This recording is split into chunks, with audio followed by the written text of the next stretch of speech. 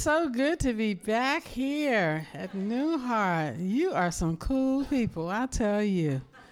So good to see some of my dear friends. I haven't seen Petra Gonzalez, and where's your husband anyway? Tell him I said hi. Amen. Deborah, and who else is that? Oh, there's Rose and Dennis and Malachi. I always call him Malachi Mashawn.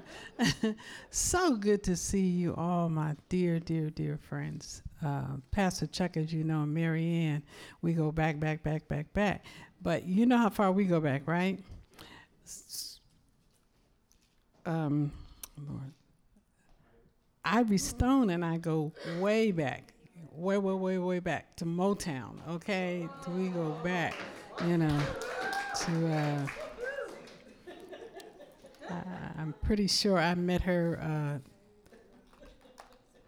through Smokey Robinson years and years ago. We had Bible studies together, and for years kind of got saved around in that same circle, and just watching her in the ministry now is like, wow, God, you're just amazing. You're just amazing. And I think that as I share today, she will see herself in much of what I'm saying today in terms of her journey. And then I can't begin to do anything without my husband, Charles, who is my gift from the Lord. Just really my gift. Gift. He's the gift that never stops giving, I tell you. He told me 10 years ago when we got married, he says, my new occupation in life is making you happy. And I thought he was just being cool and being neat, and just trying to be impressive and all that. But I can truly say, that he has made that his occupation. When I'm happy, he's happy, okay? He's put me first in so many ways, and been a father to my children and grandchildren. And, my little granddaughter, I had a real problem with my baby granddaughter, because when she learned how to walk and talk, she would come in the house and run past me. Granddaddy. I'm like, excuse me, But he's that kind of lovable person. There's just not a lot of guile in him. He's just kind of just a. And then more than the most important thing is I've never, ever experienced anybody in my life that prays for me every day and prays with me every day. When I turn over in the morning, before I can even brush my teeth, let's pray. So we start the day every morning with prayer, and whenever we counsel other couples or talk to people, talk to families, that sort of thing. And the first thing, Charles has one question he starts out with: are you praying together? Are you praying together? And he doesn't care if he's talking to a bishop, you know what I mean, a millionaire or somebody off the street. Are you praying together? And we have counseled homeless people, and Charles is a special gift for the homeless, for getting them back on their feet. I don't know why I'm talking about him this morning, but I just love him. That's all I can say. I just love him, and I love his spirit. I love the kindness and he's teaching me how to be kind, because I'm not kind by nature. He is, okay? I'm just telling you the truth, I'm the fussy one, So anyway, but Charles is kind by nature, amen. But isn't it interesting, no matter how kind we are or how rough around the edges we are, we all need salvation. Amen. Kindness doesn't equate to salvation. Amen. We all need Jesus Christ. Amen. So let me give you some updates. I've written let me clarify that. I didn't write a new book. I published a new book, and if I have any Facebook friends, about a while back, I put a picture up on Facebook. It showed a stack of manuscripts that I had written over the years and never published anything. I haven't published a book in 10 years. And that kind of being because the publisher that I was under kind of was more interested in what the market required as opposed to what God was really saying to my heart. And so we just kept being at odds, and I said, "Oh, forget it." So the manuscripts have kind of stacked up, and then this past summer, the Lord just began to convict me about burying my talents, and what was I going to say when He came back, and what was I going to do about the investment that He was making in me? Was I going to show Him a profit and a good return for the talents? And so I've been rushing ever since to get those manuscripts into print, amen, and to do what I need to do. So so this book, my newest book, The Fallen Stone, is a book that I wrote maybe 20 years ago. Okay, at least 20 years ago. About doing stuff and letting it sit, Ivory. You know that about that, yeah. And it was the first one that kind of jumped out of the stack and said, this one needs to go first. And I wrote The Fallen Stone as a result of at a time in our history in the church when a lot of leaders were beginning to fall. Were beginning to be exposed, and people that we thought, that we listened to, that we supported, that some of us were saved under these particular televangelists and different people in public ministry, and I kept seeing them, and I was really praying for them because, some of it just broke my heart, especially just people that I was listening and following, and many of you remember back when Jimmy Swaggart, kind of bit the devil. I was a Jimmy Swaggart diehard. I loved his preaching, and different people. And so I began to really pray and seek God's face concerning what was happening in the church and people falling. And God showed me in a picture in my spirit. He showed me a recycling factory, and He showed me bottles and cans, that had been empty and used and crushed, and how He was just turning them into something new. And I remember when Jim Baker got into trouble, and he said, in the last days, he says, many of those who have fallen now, I will use them again. I will bring them back recycled and use them again. So God is a recycler. And many times the falls and the failures that we experience in our life, believe it or not, as you're going to see in a few minutes, are a part of God's plan, His perfect plan. Amen.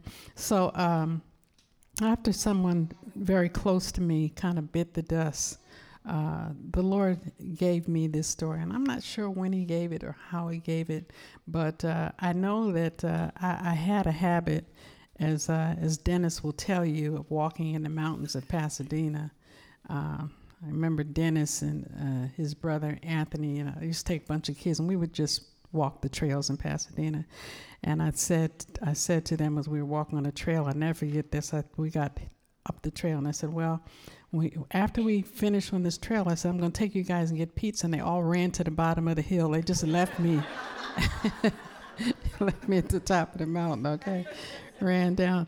But somewhere along this trail of, and I'm a stone collector, okay? I like rocks, and because the scriptures say that in the Old Testament that they would, when some event would happen, that they would set up a memorial stone. And so whenever I prayed and had a revelation from the Lord, or something happened that was memorable in my life, I would be on my walks, I would find a stone, okay? And I'd bring the stone home, and I'd mark a date on it, and I'd sit on my shelf. So when you come to my home office, you'll just see all these stones just kind of sitting on my shelf. And if you look on the bottom, you'll see a date and a time. It's a memorial stone, amen? So I'm just kind of, I'm kind of given to that. And I don't know how, it's just something God did. So the fallen stone is not far from my personality, amen?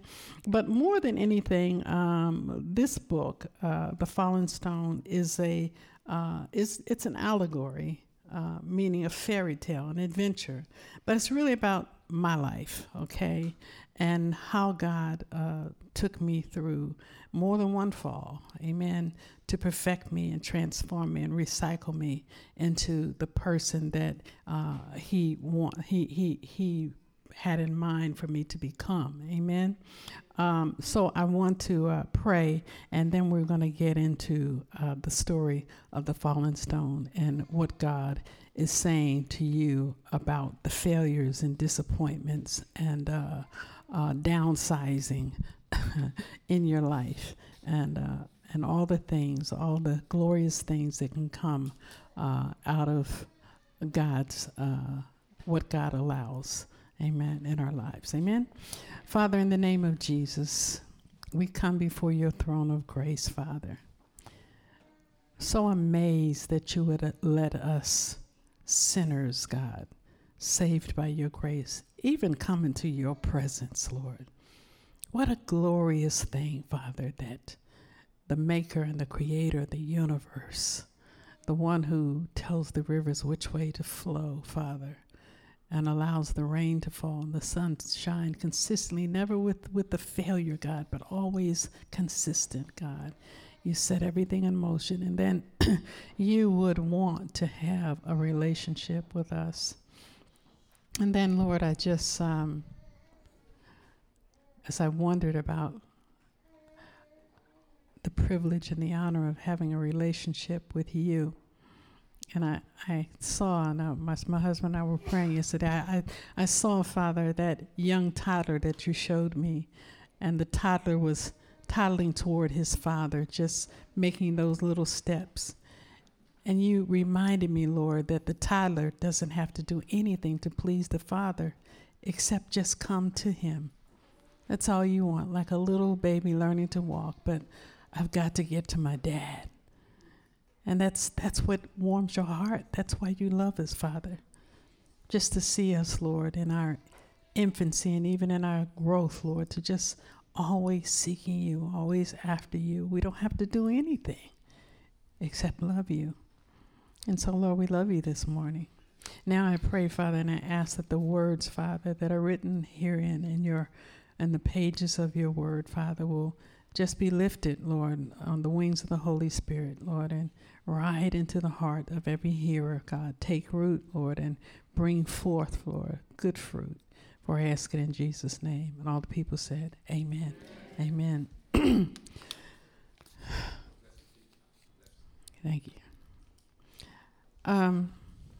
As I was saying, many years ago, I sat down to write The Fallen Stone. And writing has always been therapeutic for me. Fortunately, the thing that I love to do also became my source of income, praise God. But I think that if I never made a dime off of writing, I would have been writing. Just because, as you do gardening or whatever you love to do, this is just something I love to do. Amen. And so as I sat down and my mind began to go to that creative place, and the Lord began to download into me a story. And I want to read just one short chapter of what the Lord downloaded to me, and then we'll begin to talk more. And this is a story that's not for women, it's not for men, it's for young people and old people. You can read it to your children. It's a very simple story. It's not a complex story. So I'm going to begin reading chapter 1, The Fall. The dawn of a new day filled the morning sky, and a towering mountain known throughout the region as Peak smiled as he surveyed the vast terrain that lay at his majestic feet. It was that time of the year when the earth was slowly turning to a gentler season, forcing winter to relinquish its icy grip. To celebrate this event, springtime dressed itself in yellow and purple wildflowers and danced across the hillsides to the music of singing birds and lovesick foxes. What a glorious day, Peak thought as he took a deep breath, inhaling the sweet fragrance of the crisp morning air. Peak was happy and secure in his position. It was very peaceful looking out over the vast valley, especially from such a place of prominence. Yes, he felt very powerful indeed. After all, the sun could not be seen in the morning until it rose over his expansive summit. In the winter months, the snow did not fall in the valley because Peak would catch it in his strong shoulders and hold it in his stony bosom until the early spring. Then, at the appointed time, the melting snow would gently be released into the thirsty riverbeds below. From time to time, eagles would attempt to fly upward to build a nest at the top of Peak's lofty domain.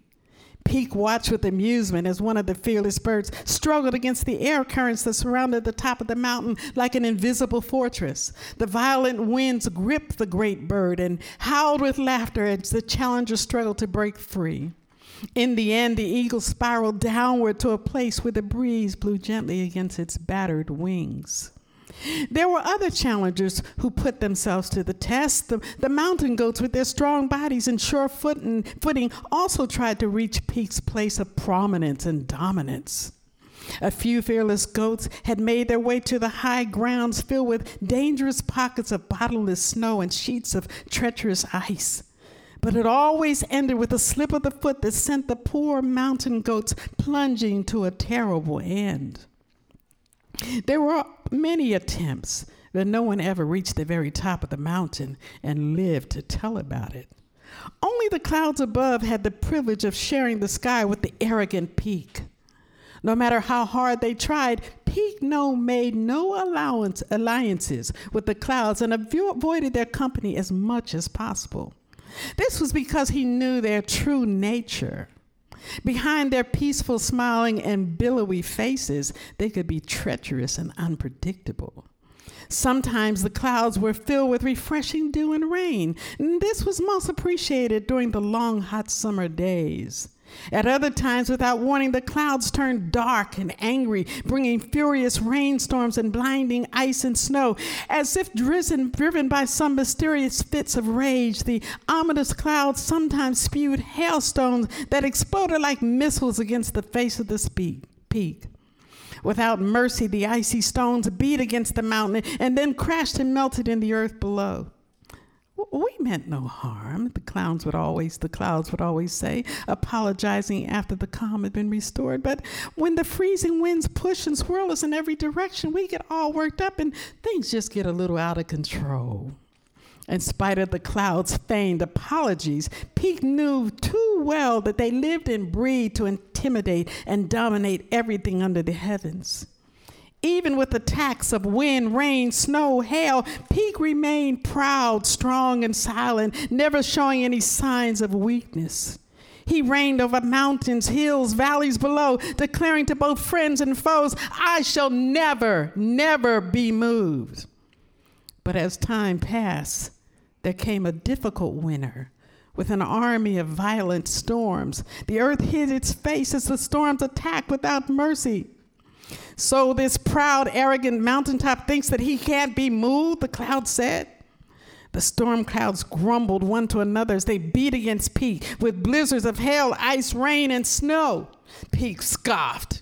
"Send your thunder, send your lightning, send your hail and snow. I shall never, never, never, never be moved. I and I alone rule the sky, and this too shall pass." Little did Peak know that the deposits of icy rain had seeped deep into the cracks and crevices of his strong shoulders. When the water froze, it expanded, forcing the cracks to separate even more. He could feel the pain as the crevices grew deeper and deeper. And even though there was pain, Peak stood tall and strong in the face of his attack and continued to declare, "I shall never be moved." Still, the cracks grew deeper, and the winds blew stronger, and the weight of the ice and the snow grew heavier and heavier. On the outside, Peak remained strong and stoic, but deep inside, he knew that he was carrying much more than he was able to bear. One night in the cold, still deep dead of winter, something that felt like devouring fangs gripped him. It was a force that seemed to rise from the depths of hell, looming larger than the mountain or the sky. Without mercy, it ripped into the heart of the mountain. Peak reeled and cried out in anguish. He desperately prayed for someone to wake him from this terrible nightmare. Dear Lord, don't allow my enemies to triumph over me, he silently prayed. It seemed like an eternity as the pain and the pressure continued their journey deep into those cracks and crevices of the terrified Peak. The God who created the mountains, the sky, the clouds, and the storm did not even speak, nor did he hold back the ice, the rain, the snow, or come to Peak's rescue. As the night wore on and the relentless blizzard continued, suddenly there was a stillness in the air. In that moment, what Peak thought could never, ever happen, happened. It seemed as though the whole earth was moving in slow motion as the top of Peak's body broke into a giant splinter of rock and began to tumble downward. To the delight of the dark clouds and the shock of all the creatures below, Peak tumbled down, down, down, down, and down again, down, hurling past the peaks that were once lower than him, and he looked upon with quiet arrogance. Peak past the nestling eagle that was never had the privilege of looking into the face of the great and mighty Peak, past the sure-footed goats that ran for cover as the massive rock with all of its debris continued to swift descent from the top, down, down, down, down, and down again. Finally, what was left of Peak came to rest in the valley below, never to rise again. The fall. There are many reasons for a fall, because when we think about a fall, we think about all of the terrible things that a fall represents. A fall represents an act of failing. It's failure. It is a descent from a very secure high place to the very bottom of life. I grew up in an area in Philadelphia called the Black Bottom. It ran from 40th Street down to 30th Street. From 69th Street to 60th Street to 69th Street is where all the wealthy Anglo-Saxon Protestants live, white people, amen? And beyond 69th Street was the burbs, the suburbs. And as you came down from 60th Street to 50th Street, where the well-to-do whites lived, most of them Quakers, most of them descendants of the Mayflower. I mean, this is Philadelphia. This is the place of the Liberty Bell. This is where Grace Kelly lived, amen, who went on to become a great princess. And from 50th Street down to, from 60th Street down to 50th Street is where Jewish merchants lived. They owned stores and real estate and property. And from 50th Street down to 45th Street are where the Italian merchants lived. The Italians and the Irish lived, and they were the working class. And some of them at the bottom of 45th Street were almost like the working poor, the middle class, the struggling, the laborers, the blue-collar workers that supported the Philadelphia Phillies and the football teams. And then as you kept descending down to 40th Street is what they called the Black Bottom, amen? It was the bottom. That's where black people lived, amen? And they treated us thusly. It was the it was really interesting because we lived on the backside of the University of Pennsylvania, which was one of the best schools in the United States of America. And we lived in a little alleyway called Irving Street, with the backside of University of Pennsylvania's wall on one side of us and a factory wall on the other. And in between were small streets where we lived. And it was known as the Bottom. Amen. And so our parents, their purpose and their goal was to get their children out of the bottom. So for some reason, which I'm not sure what happened, they used some kind of fictitious address to get us to a white school on 50th Street. Amen. And I don't know whether it was someone that was working in someone's house that they talked them into using the address, or whether they just faked the address. I don't know. But we went to the best school in the city. We were the only, me, my brother, and my cousin, we were the only black children in the school. And it was a wonderful school, okay? Well, at one point, they found out that we were not residents of that area, amen? And it was on a day when it was pouring down, raining. And they came to our class and put us out of the rain. And we walked from 50th Street all the way down to the Black Bottom in the rain. No notification to our parents. They didn't call. I mean, this was the days, where, you know the days. You remember those days where they just didn't care. And they sent us out in the rain. And I remember my parents were working. When we got home, there was no one there. We sat on the steps in the rain for hours, and some of the neighbors finally saw us and took us inside. That's what it was like at the bottom. So when we think about the bottom, we think about being in a place where nobody wants to be. So we struggle to climb out of it. We struggle to find our way to the top.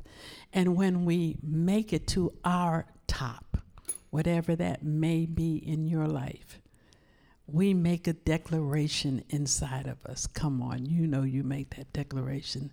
I shall never be moved.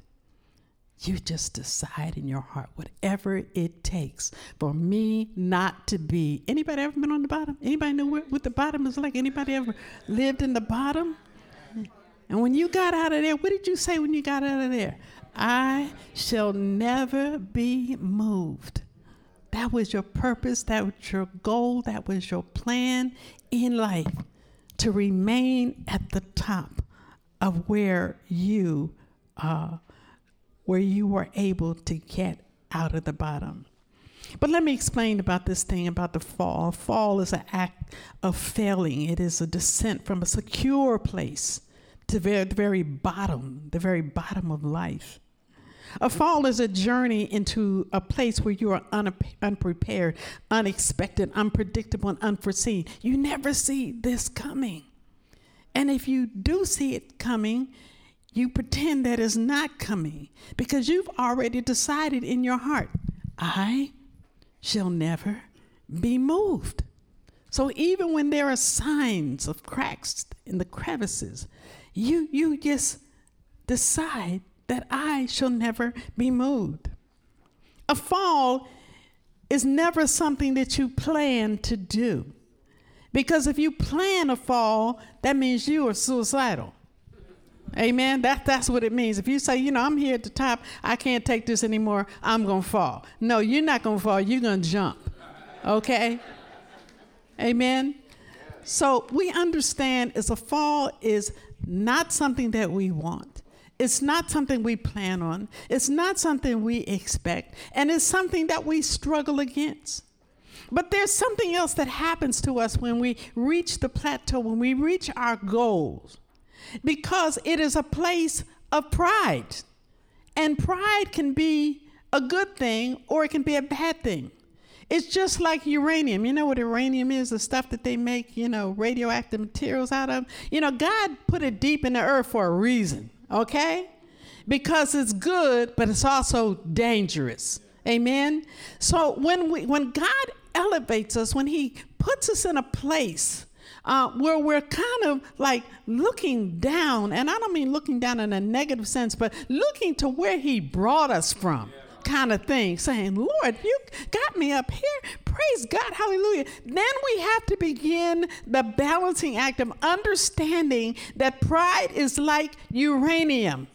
It can help the world or it can destroy your world, depending on the balance and the caution that you take for being in a position where God is blessing you and bringing you up off of the bottom. Amen?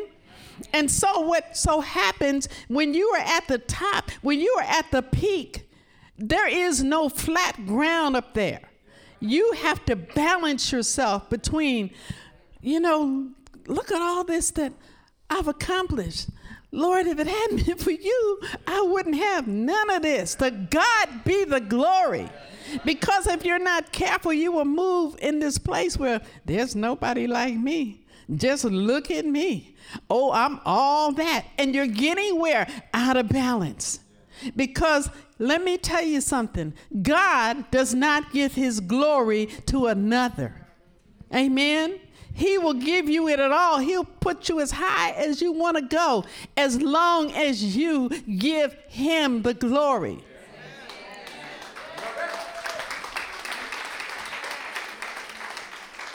But I want you to understand that we have to be careful not to criticize people in high places, because people in high places live in a place where where the air is thin and there's not a lot of oxygen. And when you're in a high place, your thinking gets skewed. I'm trying to say skewed. Oh, oh Lord, anyway.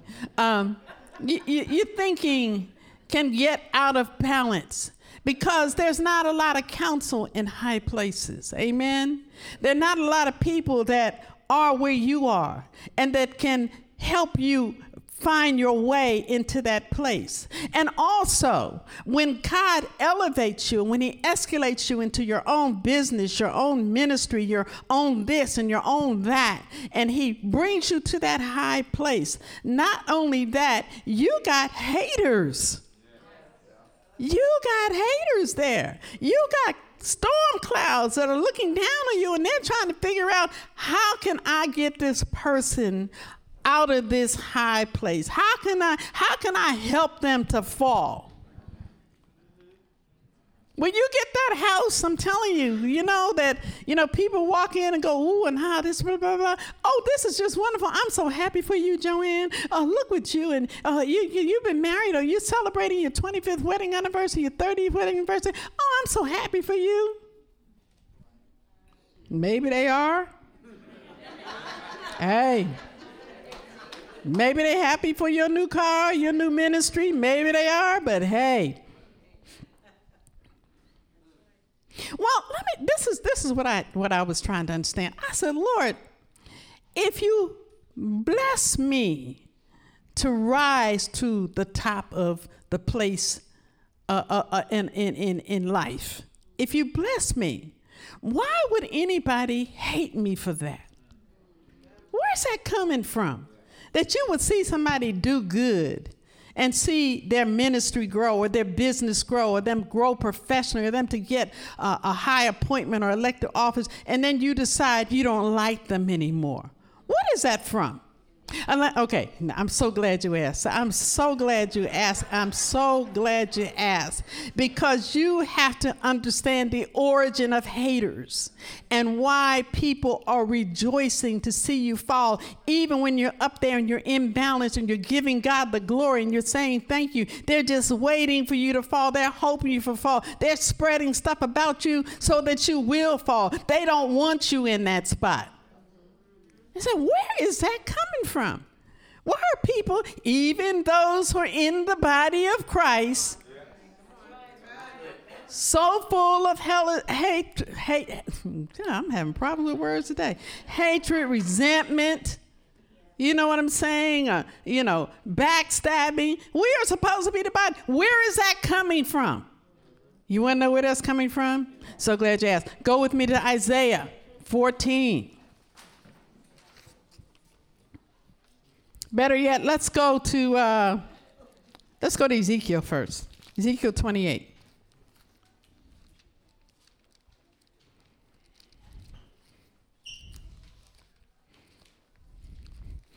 Ezekiel 28, and we're going to start at verse 17. Well, let's back up a little bit.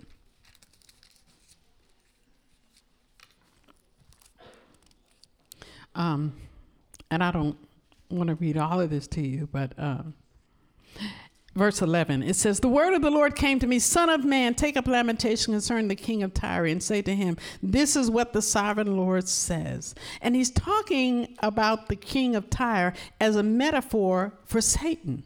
Okay? That's who he's really talking about. "You were the model perfection, full of wisdom, perfect in beauty.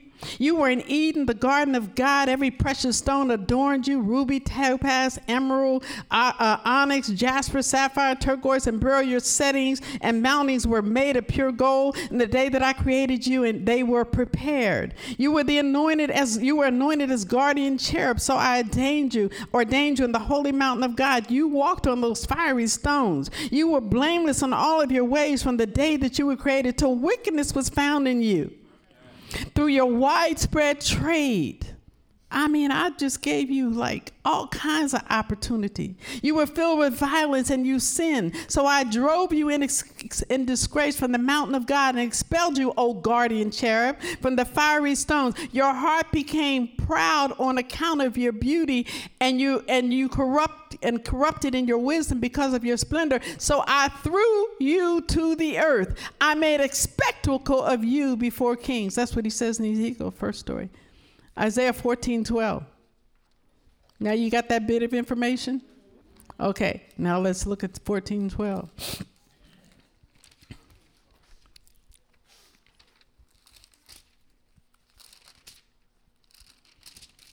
14:12 says this: "How have you fallen from heaven, O morning star, son of dawn? You have been cast down to the earth.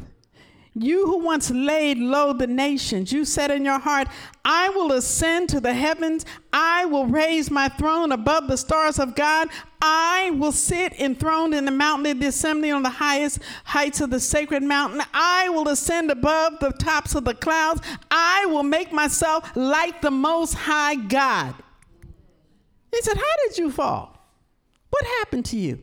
You were in the Garden of Eden. You had everything. I gave you everything to make you glorious. The iniquity that was found in you was one day sitting at the top of your game. You said, You gave me not the glory. One more, and then we're going to explain this. Revelations 12:7, very quickly. I want you to get a picture of the first fall. Amen? Because most people think that the first fall was Adam and Eve. But the first fall was not Adam and Eve. The first fall was Lucifer. Amen? It says this in Revelations 12:7. There was a great war in heaven, and Michael and his angels fought against the dragon, and the dragon and his angels fought back.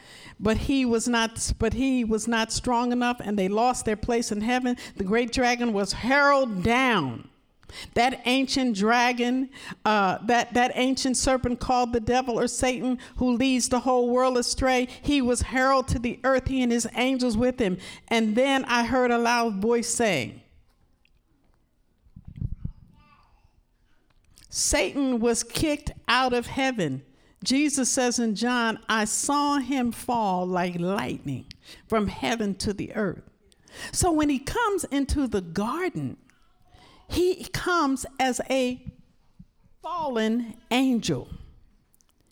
And who does he find in the garden when he's there?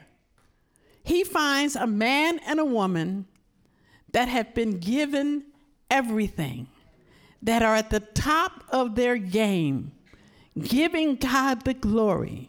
That's where haters come from. It is the spirit of the fallen Lucifer. Because that's where it all started. When he saw Adam and Eve being loved and being in right relationship with God, he was full of jealousy, and he was determined, well, if I fall, I'm going to see to it that you fall too. So what does he do? How does he create this fall, this human fall? He gets into our head, has not God said?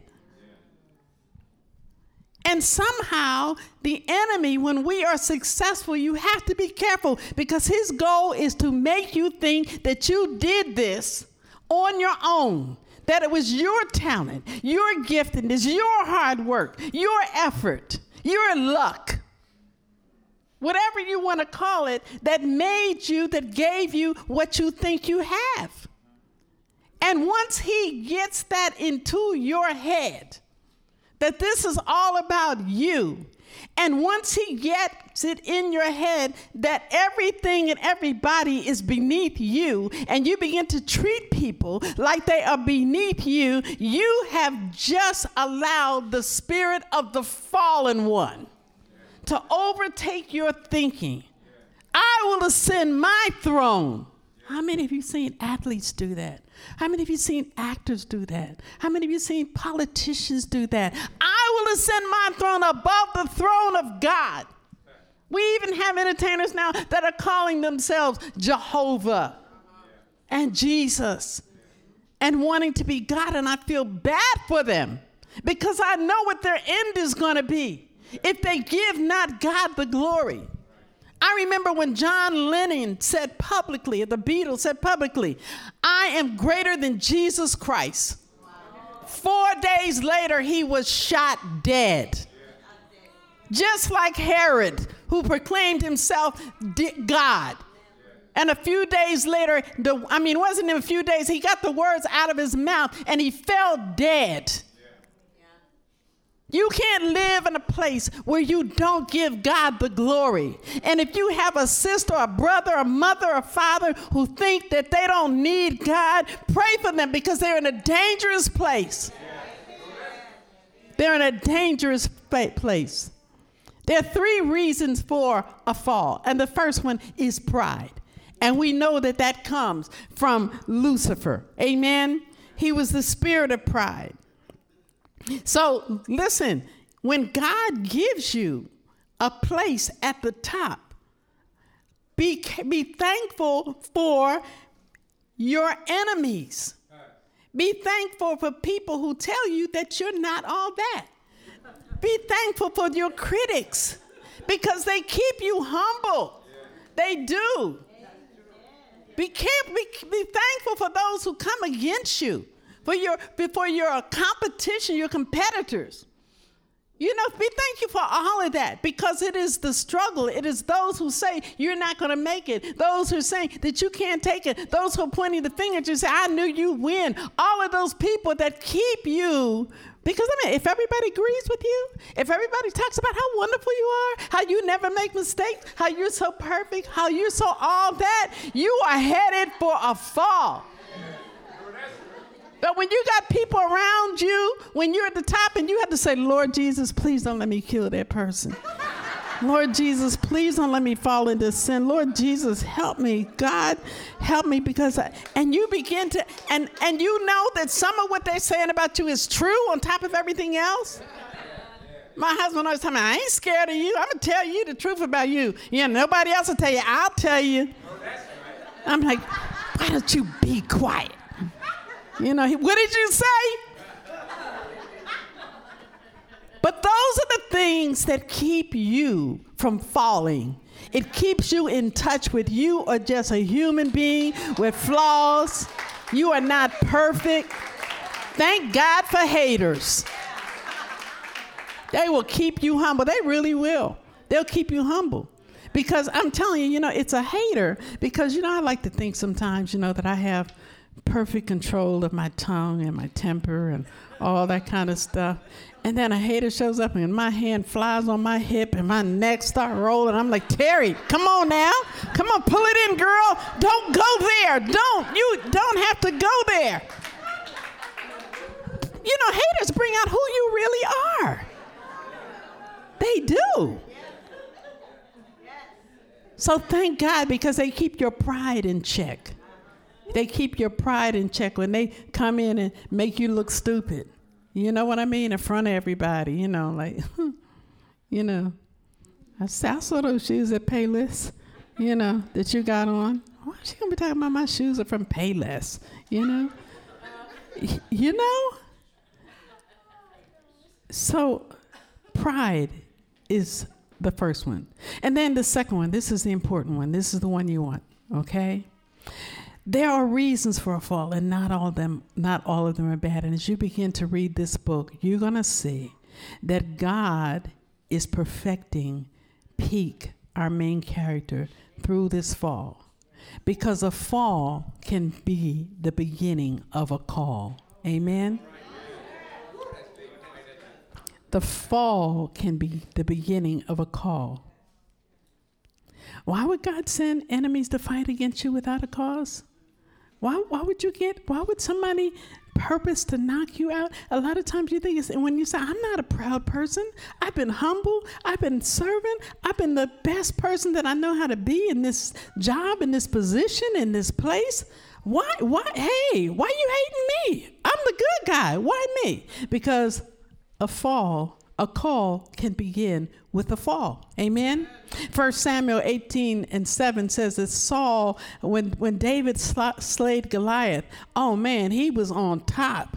He was the top gun. Amen? He killed the giant. And when he rode it back into town, they said, Saul has slain 1,000, but David has slain 10,000. David, yay! You know, all the women start dancing and singing, parading around. Look at David, look at David, look at David. But God had a call on his life. And so he sent in the haters. Amen? To knock him out of what he viewed as the top. He thought he was at the place where he was supposed to be. God says, no, I'm not going to have another Saul on my hands. Saul was disobedient, and I'm calling you to be king, but I got to take you through some things so that when I put you in the place that I prepared for you, you won't be like the person that came before you. So Saul becomes his enemy. Amen? But it is because of his fight with Saul, because Saul chased him from one end of Israel to the other, because he hid in caves, because he played crazy, because of all the times that he was almost killed, that he was almost defeated, that people turned against him, that he went through Ziklag, where his wife and children were taken hostage, and all the people turned against him and wanted to kill him because of what happened to them. He went through it. But it is because of what he went through that he was able to write, the Lord is my shepherd, I shall not want. He wrote that because he went through a fall. He wrote Psalm 27. The Lord is my light and my salvation. Whom shall I fear? He wrote that because he went through a fall. He wrote the 91st Psalm. Who dwells in the shelter of the Most High and rests in the shadow of the Almighty? I will say of the Lord, he is my refuge and my fortress, my God in whom I trust. He wrote Psalm 20th. Some men trust in horses and some trust in chariots, but I will trust in the Lord. He wrote Psalm 103. Bless the Lord, all my soul, and all that's within me. Bless his holy name. Without the fall, he would have never understood his call. And I know that when you hit bottom, some of you hit bottom because of drugs. You went through a sickness where you hit bottom. You went through loss of your home, loss of your job. You hit bottom, but it had nothing to do with pride. God knows, and you say, because as soon as you fall, what's the first thing you ask yourself? What did I do wrong? You go to God. God, what did I do wrong? I had to ask God that question. God, what did I do wrong?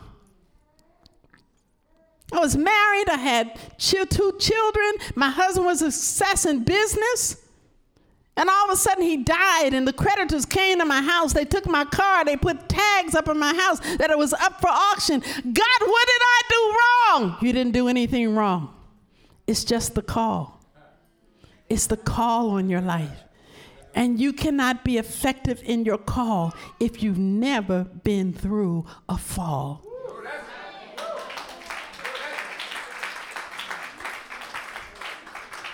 Pete would find that out.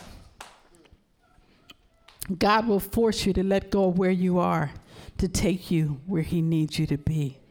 Because sometimes when you hear God and you know he's telling you it's time for a change in your life, it's time, I have a new thing for you to do. Well, yeah, maybe next year. Yeah, maybe when I retire. Maybe when the kids are grown. Maybe this and maybe that. And he's like, oh, you ain't gonna move? Oh, you're gonna do it when you want to do it? Really? Okay, let me put some cracks and crevices in your little kingdom so I can get you to the place where I've called you to be. Amen? Amen. Finally, the reason for a fall. Amen? Sometimes a fall will become its pride. But even, you know what? It's really wonderful. Because even when you fall because of pride, because you gave not God the glory and those around you, because you thought that you were the one who built your business. You were the one who got out of poverty and made it, and while your brothers and sisters were still struggling to survive, maybe you thought it was all about you. But God will use that. He will use any kind of fall. Do you understand? I mean, even if it was from pride, to get you to come to yourself so he can recycle you and use you for a real purpose in a different way. Amen? But finally, a fall can come because of pride. A fall can come because of a call. It can come because of a purpose. And it can come because we are living in a perishable world. And a lot of times you don't understand.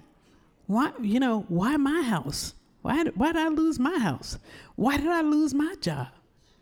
Because we're living in a world that is not permanent. Yeah. It is perishable. Yeah. And everything we have in our government, everything we have in our job, I don't care what it is a perishable item. And I don't care how sweet an apple is and how good it looks. If you let it sit there long enough, it's going to begin to break down and decay. So God says, hey, don't put your trust. Don't put your trust in what man has given you. You don't want to store your treasures up in this world and think your seed is one. I bought some stock in Kellogg's and I got some stocks in some Coca-Cola stock. And I hear people sitting around talking about their stocks. Do you know how unstable the stock market is?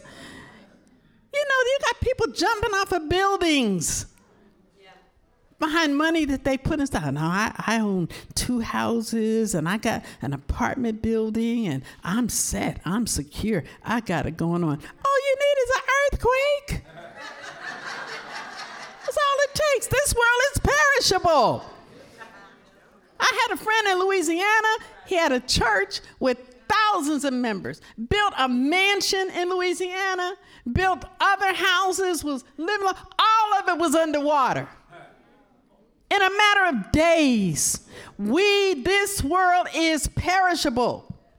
And that's why we have to make sure that we put our treasures in heavenly places. We put our treasures in relationship. Your house can burn down. But if your marriage is good, you understand what I mean? You can build again. You may not be able to give your kids a new car like some of their friends. Oh, my friends, they got a moped, they got dirt bikes, they're going away to fancy camps, they got this, and why don't I have this, and why can't I go this way? But give them the love, because just because kids have stuff, it doesn't mean that they have parents that are investing in them, that are caring for them, that are setting boundaries and standards, that are modeling to them their character and how they should live. Well, I don't know whether, my kids, I don't know whether they want to come to church, and I let them decide. You don't let them decide about school. How is school more than important than church? If you put emphasis on school, all you're going to have is an educated devil. And you don't need that. You have to make sure that what you're investing in and what you're putting in is not perishable. And it's never perishable when you invest in the kingdom of God and the people of God. You can't put enough money in ministry. You can't give enough. You can't, because it's always going to come back to you. Whether this world falls apart or whatever it does, whether it sinks, whether earthquakes, when you invest in the kingdom of God, it's going to find its way back to you. I wish my husband and I were rich. But guess what? Sometimes we would sit in the house and the phone doesn't ring and our kids are not in trouble. You understand what I mean? And we look at each other and actually like each other. We eat popcorn and laugh and talk.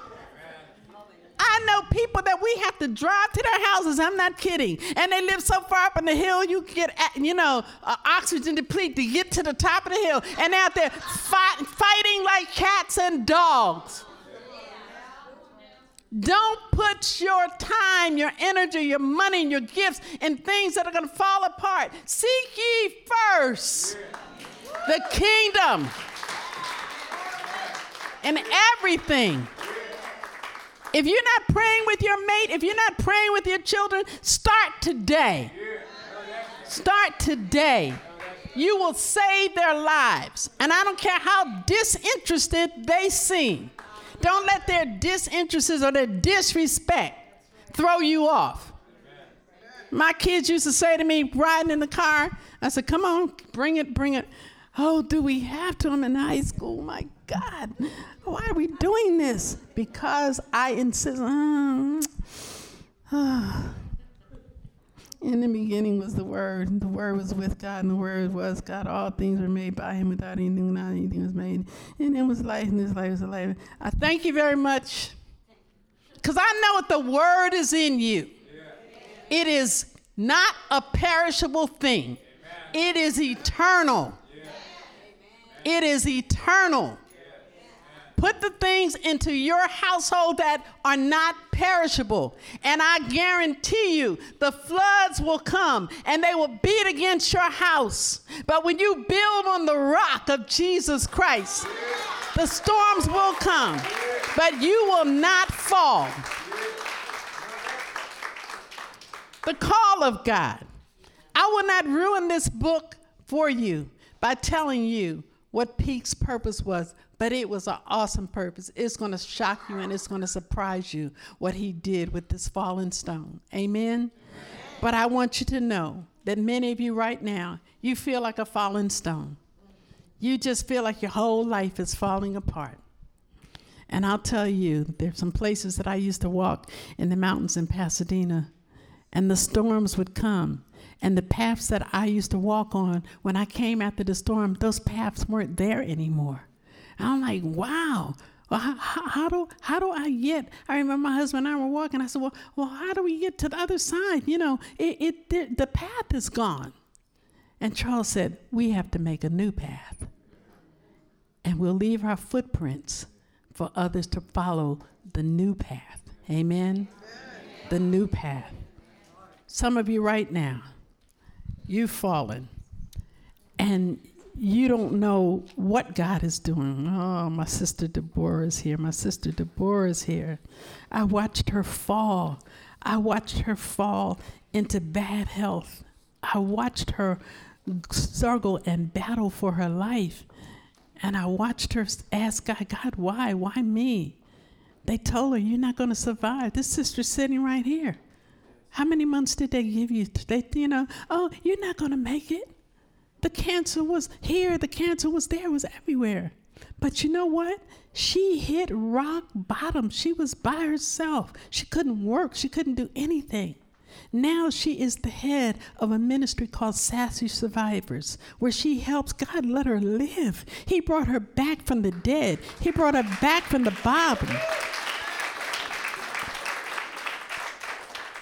Now she works with people that are 4th stage cancer, 3rd stage. She has Sassy Survivors, and she's starting chapters everywhere, helping people, encouraging people, telling them what the resources are out there that they don't know about. Because her fall was a part of the call. Was it a hard fall? It was very hard. Nothing's harder than you fighting for your life. But God said, though you fall, I will uphold you with the right hand of my righteousness. When his call is in it, he's going to lift you up again. Amen. Somebody right now, you may have gone through a fall and you don't understand what God was doing or why. And you're feeling like you're at the bottom and you don't know how you're going to get back up again. But you can get back up again. I think there's a song that said, you'll get back up again. You're going to get back up again. You might want prayer right now and say, you know what? I'm encouraged, but I need to know that I can get back up again. You can. Look at somebody next to you and say, you can get back up again. Look at them again and say, your fall is a part of the call. That's what it is. And some of the things that you were holding on to, they fell apart because they're perishable. But even when they fall apart, doesn't mean that God is not going to do a new thing. Amen? A new thing.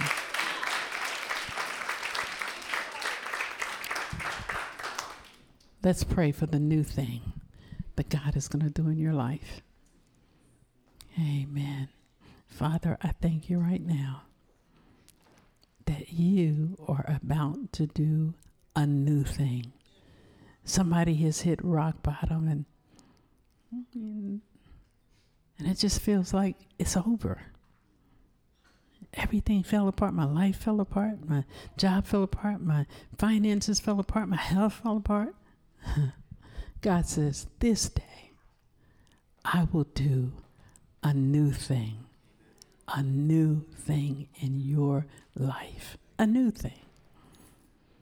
I'll tell you what, if I could get remarried at the age of 60, then I know that God is able to do a new thing. Anytime, anywhere, any place he chooses to do it. Amen? So I pray for the new thing in your life.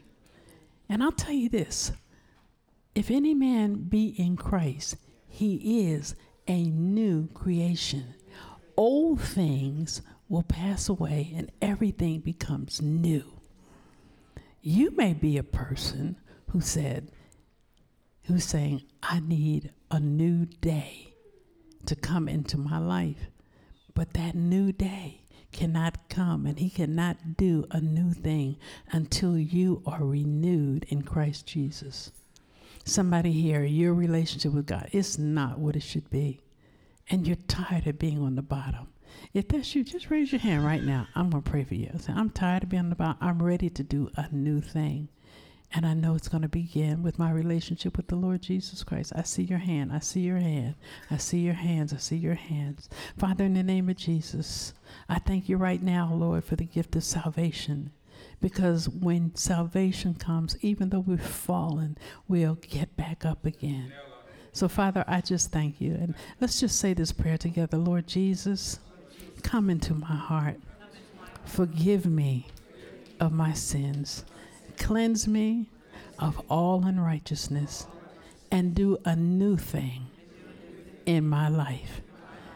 I accept you, Lord Jesus, as Lord and Savior of my life. Now, Lord, send the Holy Spirit to lead me, to guide me, and to teach me. Give me a pastor in a church, Lord, that I can be planted and grow. In Jesus' name I pray. Amen. If you said that prayer, you are renewed in Christ. Amen. There may be somebody here and you're like, well, I come to church now and here and there, and I used to go to church over here, but I don't go. Let me tell you something. You are not going to get off at the bottom without a pastor and without a church.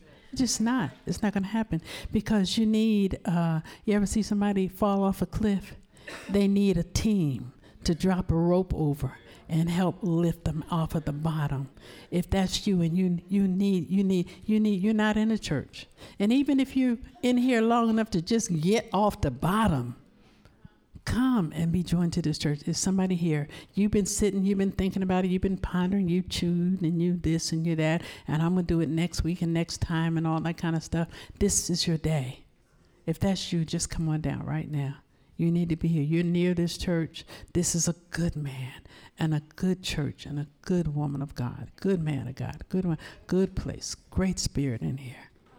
If that's you, you can come now. Amen. Amen. Amen. Well, Father, in the name of Jesus, I just thank you for this time of just lifting us up and letting us and sending this ladder to us, Lord, that we can get off this bottom, Lord, and begin to climb up again and climb on your word, Father, on your promises and on your faithfulness, Lord. We thank you for your goodness. We thank you for your mercy. We thank you for your grace. We thank you for salvation. We thank you for your healing, God. We thank you for your provision, God. We thank you, God, for your deliverance, God. We thank you for all the miracles that you're working right now in this place. In Jesus' name. And all the people said, Amen. Let's give God a clap offering.